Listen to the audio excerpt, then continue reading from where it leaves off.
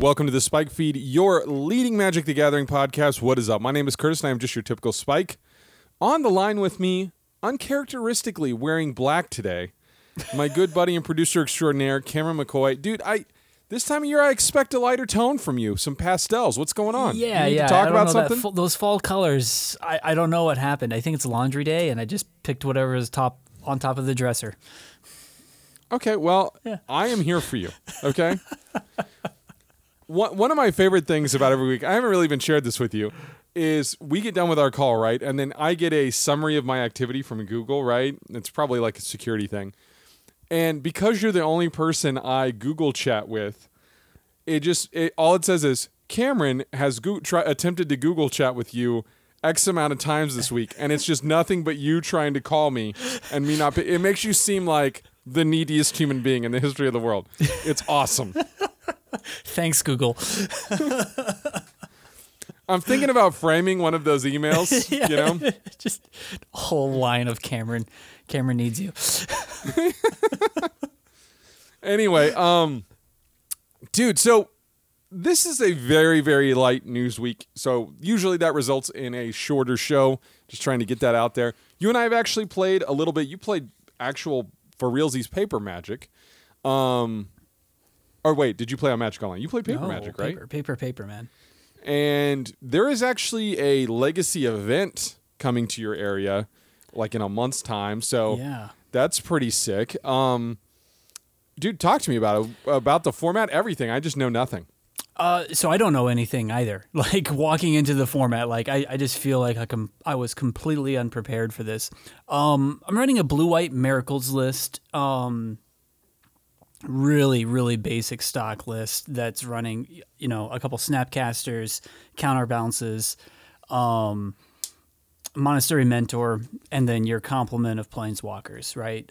So it's a very, very stock list that's not running a whole lot that's new. However, I played against a lot that was new. And I just want to posit this, and listeners can completely disagree with me. I feel like Modern Masters has been very bad for Modern, Legacy, and Vintage. Just going to put it out there. I just don't like what the power level of these cards are doing to something like Legacy. And this is coming from somebody who wants variants, who wants new decks to be popping up all the time. I totally love that. But I'm more of, I hate saying this, the guy who's in the Uro camp. Somebody who is getting his cards traditionally through the main sets, the main releases, and that's where I'm getting my Deathrite Shaman or my Uro or Stone, like all these like great, amazing cards that are like legacy impactful, where they're shaping the format for the better or for the worse, but they're out there, right? Totally fine with that. I look at something like Hogak, Arkham's Astrolabe, Ragavan, and while I have a real issue with Arkham's Astrolabe, and I'm glad it's gone, I don't have a real issue with Ragavan, but dude, $300 in order to play what is already like an unreasonably expensive Magic set, and like not only that, but like I mean, my Delver opponents, dude, blue-red Delver, running 2 Delvers, and then everything else is brand new creature cards that, are going to cost you well over $400. And I feel like Wizards knew exactly what they were doing, and I think it's hurting just like the quality of the game, because you have to spend $300 in order to get Ragavans. Not an amazing card, totally able to deal with. I don't think it needs to be banned per se, but I don't know, dude. Like, I find it to be an issue that they released this card and they knew exactly what they were doing. Okay, so last week I posited I think it's as strong as Deathrite Shaman. It is. It really is. And that's banned in Modern. I guess when I was talking about it being banned next week, or last week, my perspective was in Modern. I don't. Legacy is obviously a higher power order. You can also daze and force Yep. a Ragavan. You cannot force of negation him, which is, I think, notable. But because, like, especially like when you're on Miracles, that is a card that you do not want to see turn one, but you have answers to, right? In the form of Force of Will, plus swords, plus all these other things. Where if you're on the play in Modern, I think you can always 100% like basically Solitude, right? Is the thing that gets rid of it. That's the quote unquote Force of Will. Yeah, I mean, I'm just being honest with you, dude. If we go down a road where Modern still is a competitive GP Pro Tour, if those things even still exist, I don't think it's a should Ragavan be banned. I think it's a Ragavan will be banned. Because he is so unreasonable in blue-red and so unreasonable in John. And I know, like, dude, whenever I say this out loud at the Modern tournaments I'm at, it is an incredibly unpopular opinion. People love this card, and so but I just don't see. I think Oko is a stronger card than Ragavan, but Deathrite Shaman, I think everyone agrees, was beyond the pale in this format, and this thing, it draws you a card. It requires less investment. Graveyard Hate doesn't do anything to it, right? Like, it's really pushed. More on this later, but you also are playing Expressive Iteration in Miracles. Am I reading this right? So I'm not playing Expressive Iteration, but I'm just seeing it in like Blue-Red Delver and the Jeskai Standstill deck that's running Ragavan's Expressive Iteration. And yeah, and I'm just shocked, first and foremost. I don't know if you've seen the price of this uncommon card, but it's expensive, which I was very surprised with. And once again, kind of under the radar for me as far as like how powerful that card is. But obviously in something like Legacy, it's huge. I mean, you're netting 2 cards normally, and you're putting away something that's on the top 3, or brainstorming away something and then Expressive Iteration. I mean, like, there's certain things you can do to really improve the quality of your card draws. So like, I'm just kind of commenting on the fact that I'm really shocked at like a 2-mana sorcery spell is as powerful as it is, but in Legacy, holy cow, man, it's like the card quality becomes so much better with that card. And what's wild is it doesn't see a ton of play in Standard. There is a blue-red deck, and occasionally they run some of them. But the way the format is gone, it's like you really can't afford to spend 2 mana doing nothing. Where like some of the Legacy decks and Modern decks, you have that built in, and Historic. Like I think in Historic Jeskai, it is it's a necessity for that deck because it really allows you to leverage your memory lapses. Like when you're on turn 5, you can leave up lapse plus iteration. Make sure you hit that land drop. Like, there's just a lot of really cool things that you can do with it. Whereas Standard doesn't really take that form, at least not in those colors, right? Yeah. The blue-red dragon deck, yes, while it does play some counter spells, it's a lot more like, I burn your thing, I play a big threat, and do I kill you in time, right? So Cameron, I want to tell you, first of all, of how I freed myself, okay? And that is, I've cast off the yoke of needing to stay up on Historic. Okay? Again, I just want to reiterate I should say. I don't know that I will never play Historic again. I'm not walking away from it. But I was the guy that anytime a new thing came out for Historic, I was on it. Jumpstart. Yeah. I've purchased every single Historic anthology. Whenever they would release the new sets, like what was it? Amonkhet had like Thoughtseize and Sphinx's Rev. I mean, I hit that stuff hard. I have multiple Historic decks. And then as we talked about, I just found the Jumpstart Horizon thing to be so egregious and so not for me that I was just like, you know what? I'm just going to let this pass. Maybe one day I'll come back to it, play Control. I know Archmage's Charm is in the format, so hey, I'll counter some stuff one day. But I'm just keeping up on all the decks. And the gold and wild cards have just been piling up in the background, Cameron. Like, it's amazing how much of a drain that is. And when I just nope out of it and I just play Standard, suddenly it's like, the accumulation. This is what Cameron lives like all the time, just accumulating all this gold. This is Isn't it amazing. It's awesome. Yeah. You don't draft and you don't necessarily worry about getting all the historic decks, and you probably just stack it all up, right? Mm-hmm. I mean, maybe I'm exaggerating. I know you have several historic decks, but I don't know that you've like bought all the anthologies and stuff like that, No, right? never have. I mean, I've bought one, I think. Yeah. Yeah. So we've reached a point in this show where I'm trying to become more like you, Cameron. It's about time. Thank you. Yeah. No, you're Anyway. welcome.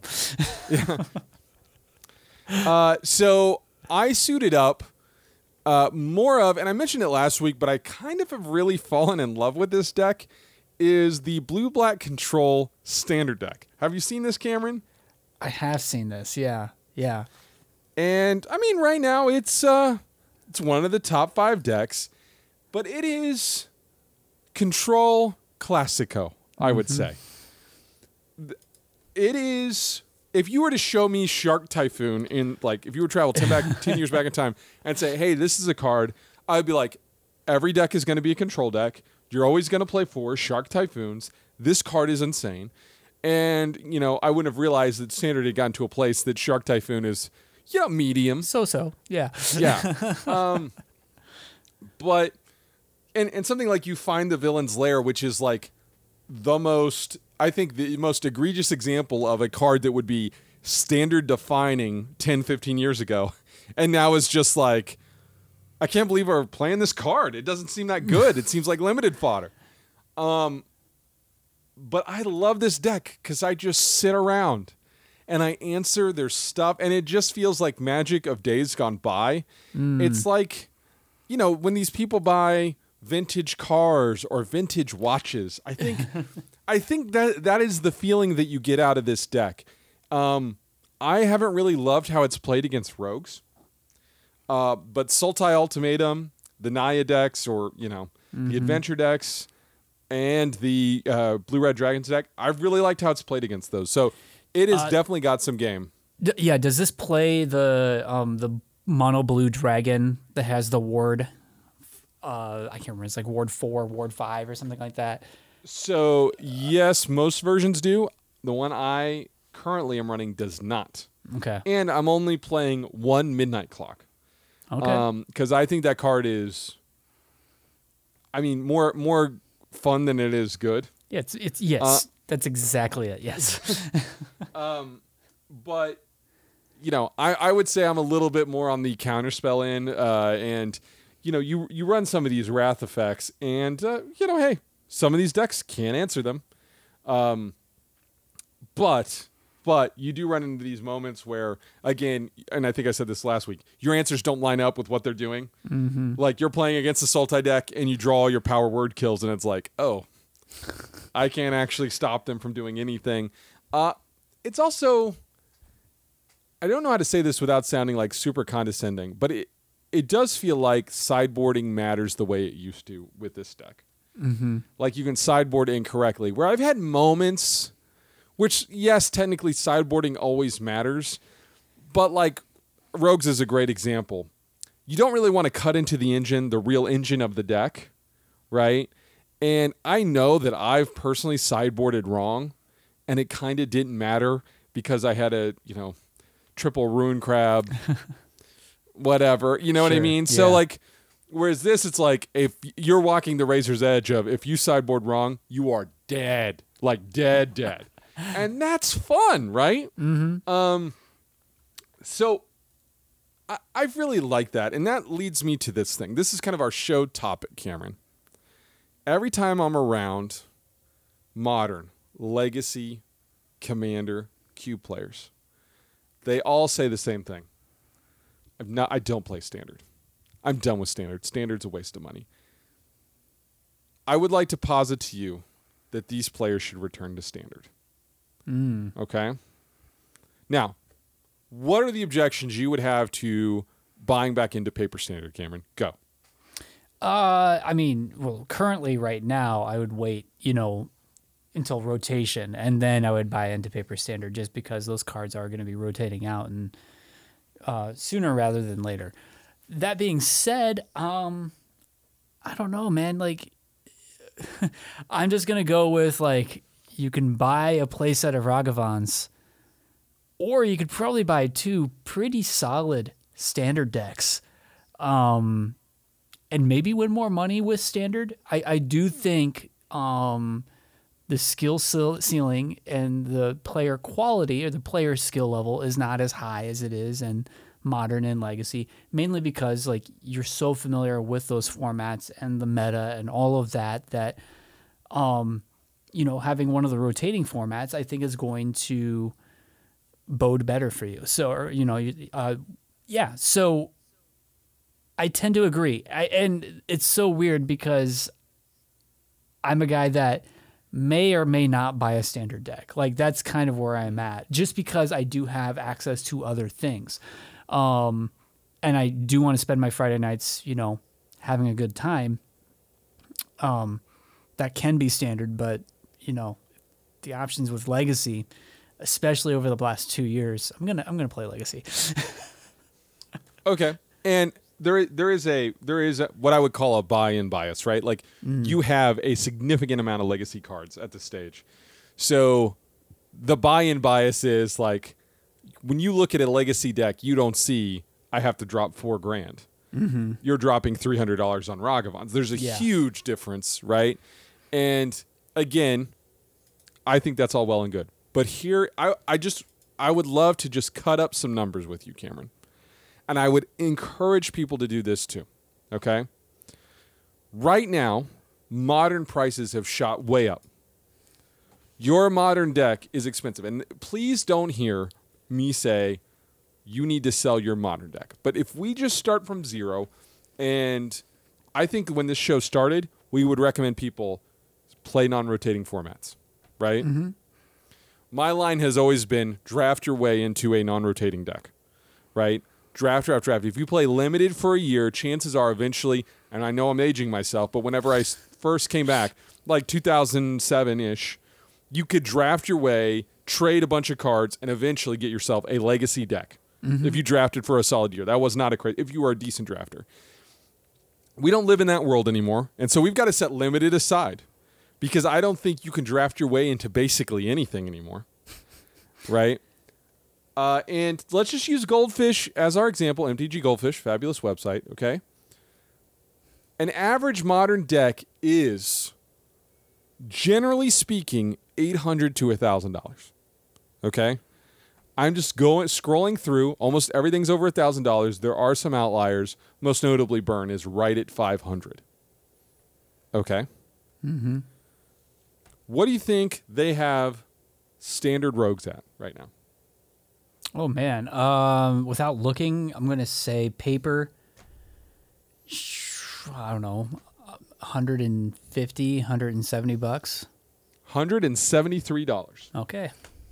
Okay, and that's all 60, assuming you don't already have something, right? And I would also point out, 40 of that is the Triomes, which are completely optional in this deck. Mm-hmm. Okay?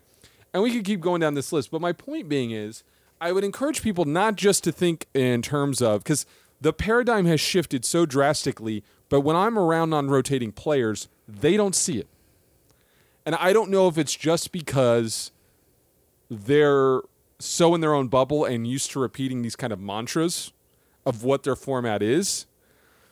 But specifically Modern is still incredibly popular, and people still say the stuff of, I don't have to pay for rotation, blah, blah, blah. But like we've been through this now with Modern Horizons, what you just said about Ragavan. Dude, it's not just Ragavan in that set. Right? No. Even Dragon Rage Channeler, right? That's a $7 uncommon. Like we could keep going down this list of things that you need, and it's not stopping. So, like, I just want these Modern Legacy players to hear, WotC has found you. You are now in the sites, and the value is in Standard if you have a Standard scene, because at $170 for the best deck, you can win that back, and plus your investment if you're a good player. In no time, right? I'm not talking about Arena where we're just throwing money into a giant, like, bottomless pit. I'm talking about actual Friday Night Magic. Mm-hmm. Like, What does that look like to win? Okay, and again, if you take out the triumphs, we're talking $130. Is that 3 F&M wins? And how long has Rogue's been legal? Mm-hmm. So again, I would just ask people out there, and I know everybody's got play preferences, and I know this is a thing that really speaks to you, right? Is like you prefer the gameplay of Legacy, right? Sure, yeah. But forever and ever, and I know you've heard this too, the value is in a non-rotating format. I don't think that's true anymore. So anyway, Cameron, there's my sales pitch. What do you say? I'm down. I mean, like, the next major level tournament that we go to will very likely be standard. And I do love participating in those events. I mean, the side stuff is always good, but sometimes I just want to, cut my teeth on a standard deck and away we go. So it's probably what I'll do here come spring. Has Arena hurt your desire to play Paper Standard? It's actually, I would say, lit a fire for me to play more. Like, Arena's really become this weird thing for me. Like, I definitely got burnt out last year over the course of the pandemic. And it's made me kind of rediscover my love of just dedicating gold fishing and all that stuff that comes along with paper. Where, I think I'm actually more interested and more willing to play in standard because I'm more familiar with metagame, and I can just take and leave Arena, and I feel like I'm not doing anything with it. It makes me actually a worse Magic player in some ways as well, which that's neither here nor there. I mean, look, when I went back to play Friday Night Magic, the amount of triggers I missed with Rogues was like earth-shattering. Oh, no, that was the big problem, the companion. Like, I just had my companion face up hanging, never even thought about paying the 3 mana. What's this guy doing? Never. Yeah. What a nice little pet. Anyway, I'm just putting this out there, and there might be something I'm missing, but I find that my modern stuff, like, look, I'm holding on to Modern. Legacy I've kind of sold out of because there's no opportunity for me to play it. But I mean, I would also slightly disagree with you in terms of the player skill. I think Modern and Standard are very even in terms of player skill. I do think there is a jump with Legacy because the investment in some of those decks in terms of there are guys that have literally been playing Combo Elves in Legacy for 10 years. Sure, yeah. You know what I mean? And so while you do run into some of those players in Modern, I think there are too many I can do nothing about this moments in Modern.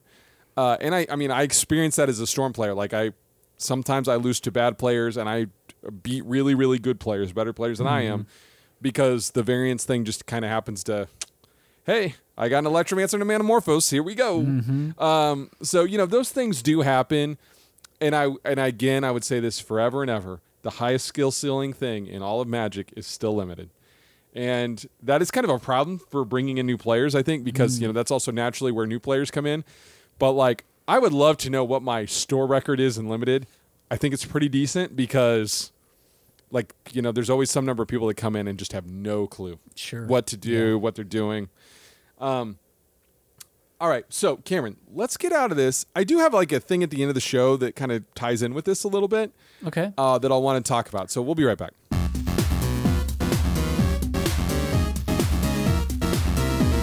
All right, Cameron. So kind of our end of show stuff. I have never read an Andy Weir novel, and he's had, is it 3? Did you read The Martian? I did not read The Martian. I've seen it. Okay. My wife has read it. Okay. I have not. All right. I think I'm the only one, right? I've never read Maybe. I mean, that was kind of like the blockbuster book of the year when it came out. But Andy Weir, author of The Martian, released a new book here in 2021.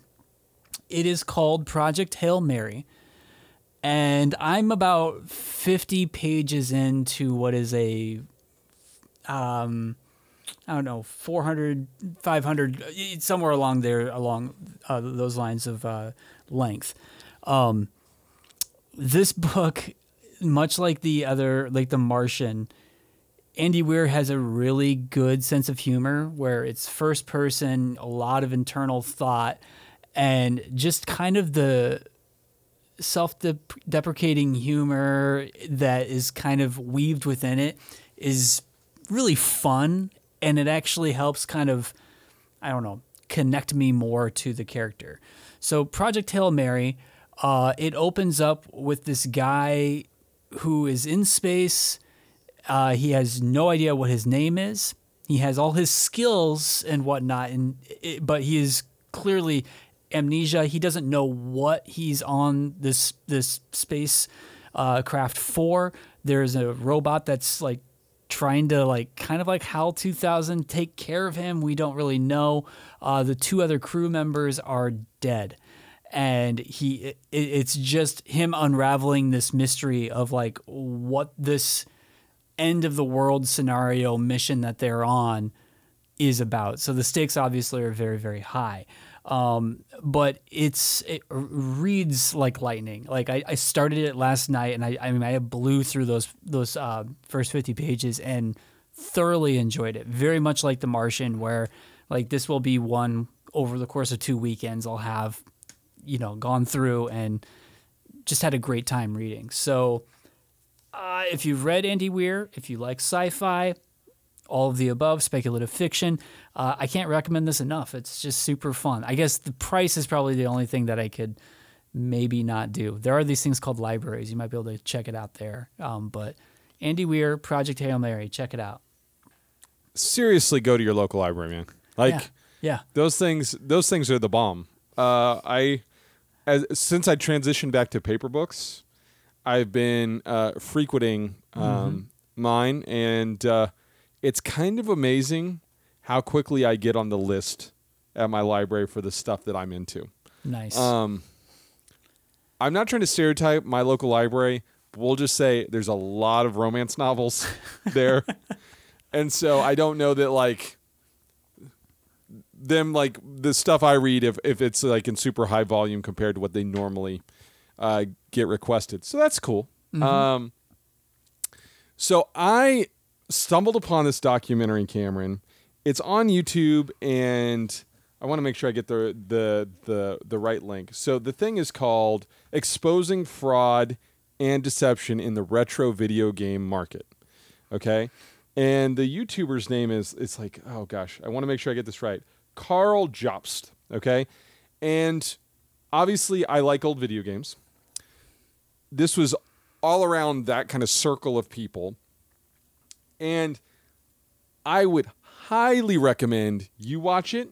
I know it's a lengthy doc or expose, but here's what it's about.